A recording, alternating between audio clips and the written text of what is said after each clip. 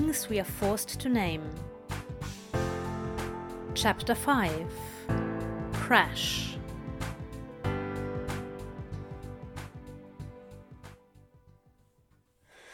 He didn't know how long he had been driving. He didn't know where he was. It was dark out, and he didn't recognize any of the houses flashing past. It didn't matter. Nothing mattered right now. He pushed the bike onward, faster, faster, hurtling along the road until he felt weightless, the short yellow stripes that divided the lanes warping into one long streak, looking nowhere but the horizon, the wind rushing past his ears and drowning out everything. There was a curve in the road ahead, but he didn't bother decelerating. Either he would make it or he wouldn't, and he didn't care either way. Road signs flashed as he passed by them, too fast to read, too fast to be anything more than a reflective square of brightness approaching, receding, approaching. The curve had a speed limit attached, 35 miles per hour. Crowley glanced at his speedometer. 80. If he dropped to 65, he could probably still make it. He leaned into the turn, felt his bike slip, felt the loss of traction underneath the wheels, and had time to think, "I'm an idiot," before he skidded out of control. His left hip and elbow cracked against the pavement. Bike sliding out away from him as his momentum carried him forward, grit catching at his clothes, embedding itself in his skin. He slid for longer than he thought he would, and when he stopped, he lay still. For a minute. 3. 15. He didn't know. He wasn't confused, didn't think he had hit his head. The stars just looked so beautiful, way out here in the middle of nowhere, and he was reminded of the last time he had looked up at them, lying down on the ground, soft fingers twined with his own.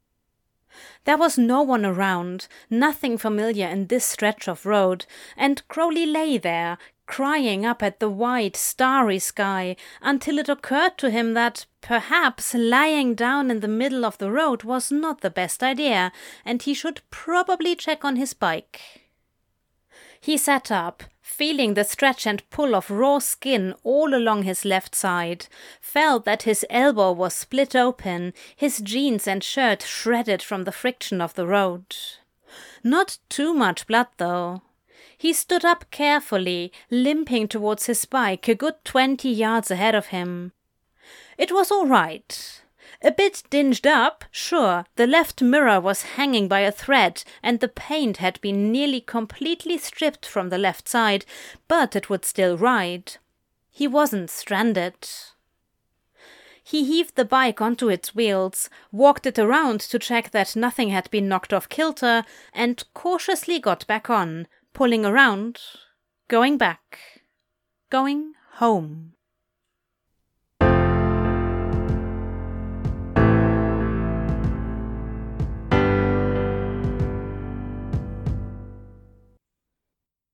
His father didn't ask him about it, probably didn't even notice the ripped shirt, the scratched-up bike, dried blood stiffening his jeans to cardboard.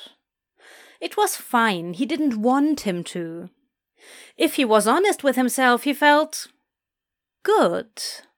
Better than he had all day, in fact. Maybe even better than he had all month. His pulse was thrumming under his skin, the ache of road rash a sharp reminder, you're alive, you're alive, you're alive. It hurt, but it was good. He took a long, burning shower, carefully washing out as much of the grit as he could. He curled himself onto his right side on his fold-out couch bed, looked around at his plants, felt nothing but the sting of his side and the heavy clouded weight of sleep pulling on him.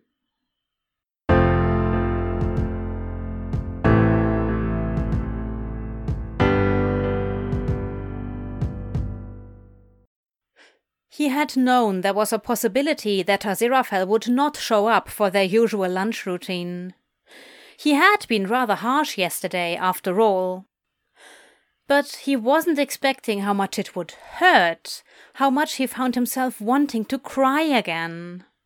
He felt like he should have cried himself out by this point, and all this outpouring of emotion was not doing wonders for his tough guy persona.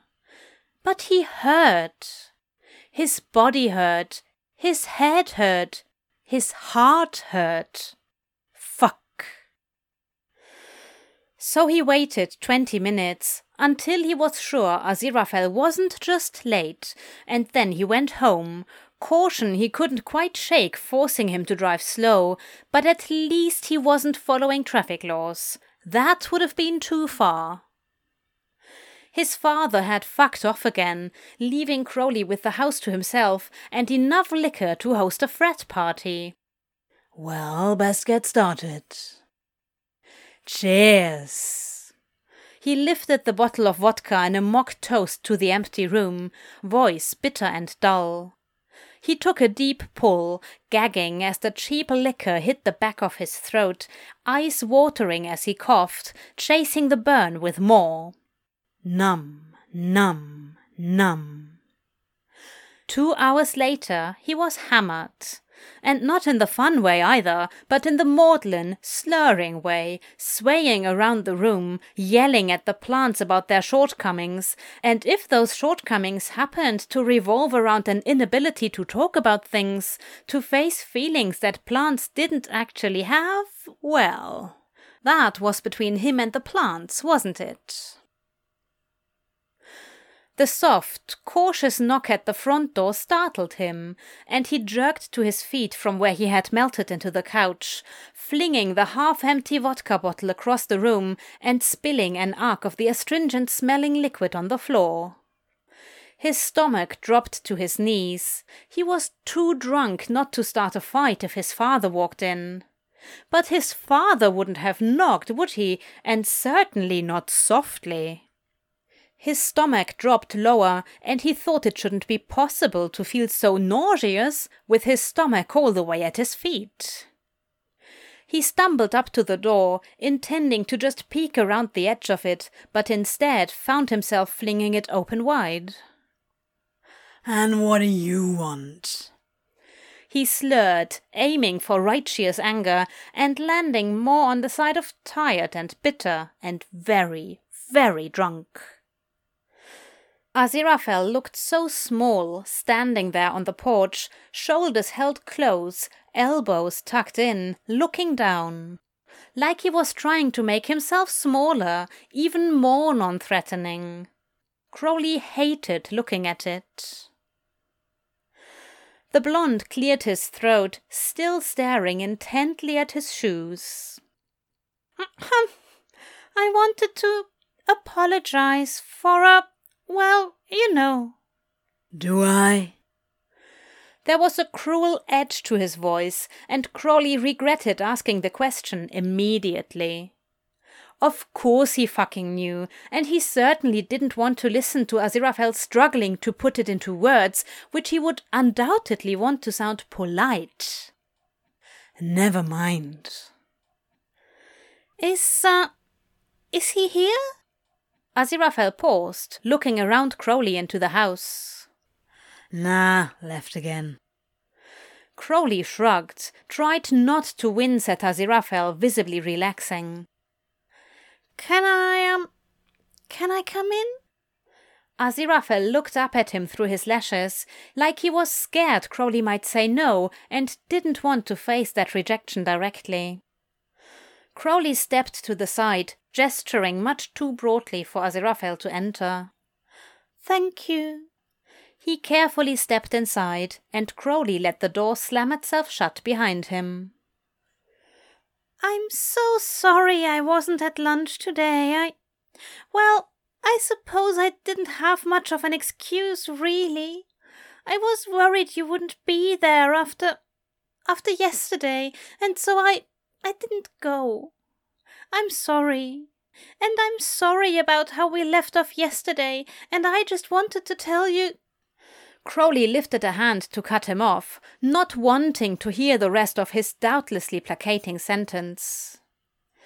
Aziraphale wouldn't let him. No, let me finish. I wanted to say that I didn't mean to push you like that about going to your house. We can just always go to my house. I don't really care, and I would never want to make you uncomfortable, and you should have just told me. I would never hold anything like that against you, and I thought you knew that. And then I started thinking that maybe I haven't really been the most forthright with you, and He ran out of steam and stopped, staring up at Crowley, his brow pinched together in that stupid puppy dog way he had, biting his lip, and Crowley was not at all fortified against this. And I just wanted to make sure you knew that I care about you and your well-being. Well, that was fucking unexpected, and he was certainly much too drunk to be dealing with it right now. He was just staring at Aziraphale dumbly, probably looking confused as hell. Aziraphale swallowed, looking back down at his shoes, standing in the middle of the vodka streak Crowley had made throwing the bottle earlier. Hey! Crowley's voice cracked embarrassingly. He tried again. Of course I knew that. Know that. But had he really? He had wanted to know that, but how could he know he wasn't just projecting? And you know He couldn't say it, drunk or not, but Aziraphale seemed to understand. The blonde stuck out a hand, awkwardly. Friends? Crowley cautiously lifted his hand to meet it, a handshake like they hadn't shared since they had met in community service just 2 months, feeling like an entire lifetime ago. Sure. They stood there for a second, staring at each other, caught in a strange bubble of déjà vu. Crowley broke it, looking away towards the couch. Can I, get you anything?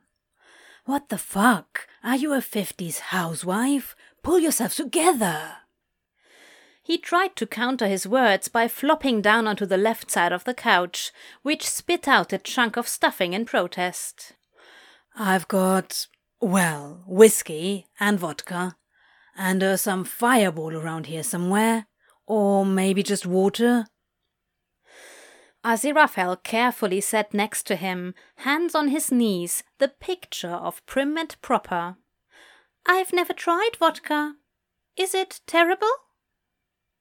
He wasn't virginal when it came to alcohol, not by any means, but he definitely didn't have the vast wealth of experience Crowley did, and tended to defer to him on such matters. Pretty terrible, but it definitely gets the job done. Crowley answered vaguely, scanning the room, trying to locate the half-full bottle he had thrown. Ah, there it was, miraculously right side up, in the pot of the fiddler leaf fig Aziraphale had admired yesterday. He slouched to his feet, spine bent into a sitting position as long as physically possible, snatched up the bottle and threw himself back down. He offered it to Aziraphale, who took it and sipped. Crowley had to laugh at the face he made, but Aziraphale ignored him, brought the bottle back up to his lips, and took a deep swallow. Careful there, Crowley laughed. Strong stuff. Aziraphale wiped his mouth on his sleeve, offering the bottle back to Crowley, who took a sizable sip of his own, and then handed it back, their fingers brushing and sending a warm surge up his arm, catching around his split elbow and leaving it vaguely aching. They sat drinking in companionable enough silence, Aziraphale doing his best to catch up to Crowley's level of intoxication. They slumped lower and lower, sliding towards the indented center of the couch and each other until they were shoulder to shoulder. You know, Crowley found himself saying without his brain's permission, that I've a little baby sister somewhere. Probably doesn't even know I'm around. Oh? Aziraphale rolled his head around, turning his face toward Crowley. "What's her name?" Dunno. Called her Bee. She was just a baby when Mum left. He realized that might be a little too close to certain sensitive subjects, but Aziraphale just looked at him with such profound empathy, like he really understood. "I'm so sorry." Aziraphale's eyes were welling up, and that was absolutely not going to be allowed to happen. No, don't be sad. It's fine. I don't even think about them anymore. The lie was bitter on Crowley's tongue, but he would have said anything to get that sad look off Aziraphale's face. Anything at all. "You know, I don't think I've ever been this drunk before," Aziraphale said through a hiccup. "Feels funny. Not like weed. I like weed. Makes things feel good. This is more like I'm not driving." He giggled. "I can't drive." Crowley looked at him, felt the affection bleeding out of his expression. Didn't care. Aziraphale was sitting there, right next to him, pressed all along his unbruised side, and it felt right. Sandwiched between an ache on one side and longing on the other. Balanced. His cheeks were flushed with alcohol. He was still dressed like a tiny lawyer, or an old-timey accountant maybe, and Crowley loved him. Loved every fucking part of him, from his stupid curly hair to his always shiny shoes. The bastard. He realized Aziraphale was looking back at him, had no idea how long he'd been staring.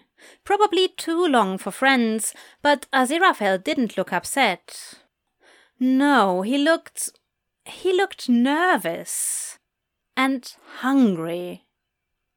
Crowley felt like an overfull balloon, like he would drift away if he broke eye contact, like Aziraphale was the tether keeping him in orbit. Not holding him down, but anchoring him, keeping him safe, keeping him steady. Aziraphale moved first. Crowley was absolutely sure of it, but it didn't matter, because suddenly they were kissing, and not like before. These were open-mouthed kisses, hungry and messy and divine. He licked into Aziraphale's mouth, tasted cheap vodka and Aziraphale, and suddenly breathing was stupid. Crowley had no idea why he bothered with it. This was so much better. He twisted, trying to get closer, but was pulled up short, his scraped-up skin protesting the strain. He wanted to ignore it, would have ignored it, if Aziraphale hadn't chosen that moment to bring his hands up to Crowley's flanks, and Crowley couldn't stop himself from lurching away from the contact against his abraded flesh. Aziraphale pulled back, deliciously flushed, lips swollen and wet. And Crowley just wanted to go back to kissing him again, but he was looking at him with confused hurt, asking, "Crowley? What's wrong?" "'S nothing, Angel." He tried to reel Aziraphale back in, but he resisted, frowning at Crowley's side, pulling so gently at the hem of his shirt until he could see the red, angry, bruise-flecked skin of his side. Aziraphale gasped, looked up sharply. "What happened?" His face, previously so soft and open with desire, was closed now, horrified. "Crashed my bike. Don't worry about it. I'm fine." Crowley wasn't ready for this moment to be over, desperately wanting to get back to pressing their mouths together, ignoring the rest of the world in favor of that warm, wet distraction. "When?" Aziraphale's voice was rising with panic. "Was it yesterday?" Crowley's hesitation was answer enough. All the colour had drained out of the blonde's face. He looked like he was torn between tears and vomiting, and Crowley was getting whiplash. Was it on purpose? Aziraphale whispered, looking so afraid. No, of course not. I wouldn't. But that wasn't really true, was it? Sure, he hadn't meant to crash, but he hadn't exactly done the most to stop himself either. Not that he could explain that to Aziraphale. There were things he definitely wouldn't understand, and Crowley's occasional forays into reckless self-destruction were at the top of that list. But the worst part, the part that made Crowley feel like the floor had dropped out from under him, was the look on Aziraphale's face. He didn't believe him. He thought Crowley had pushed him away, refused to look at him or talk to him, and then had gone and tried to off himself. It was unbearable. That he would think that he would look at Crowley with such grief in his eyes, such betrayal. It hurt. A lot more than crashing his stupid fucking bike had. No, Aziraphale, listen. I promise. He grabbed Aziraphale's face, did his very best to focus on it, brain feeling rather like it was floating in one of those big glass jars scientists used to preserve specimens of interest, vodka-soaked as opposed to marinating in formaldehyde or whatever it was called. He stared hard at those hurt blue eyes, willed the blonde to understand how serious Crowley was. Dead serious. I won't. I would never leave you like that. It went unsaid, but Crowley hoped he heard it anyway. Hoped he knew. He leaned forward cautiously, maintaining eye contact until Aziraphale's eyes were too close, had blurred into a soft blue smudge, before he let his own eyes slide closed, pressed their foreheads together a second before he kissed Aziraphale again, closed mouth, didn't want to push it, just held himself there, waiting for Aziraphale to respond, kiss him back or pull away or something. And with a sigh that sounded suspiciously close to a sob, he did, opening his mouth wide, inviting Crowley in. Skated his fingers up along his side, feeling for the edges of the road rash, skimming, soft, barely their brushes.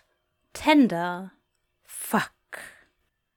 Crowley leaned into him, easing him back until they were awkwardly bent sideways on the couch, feet still facing forwards, but mostly horizontal on the cushions as they kissed hungrily.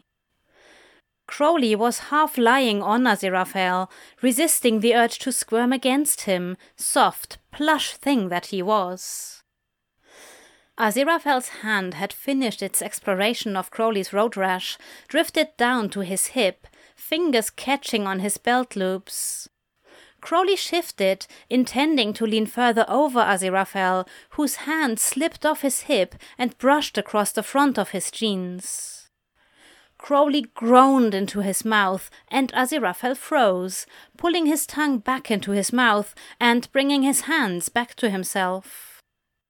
Crowley pulled away slightly, confused, and saw the stricken look on the blonde's face.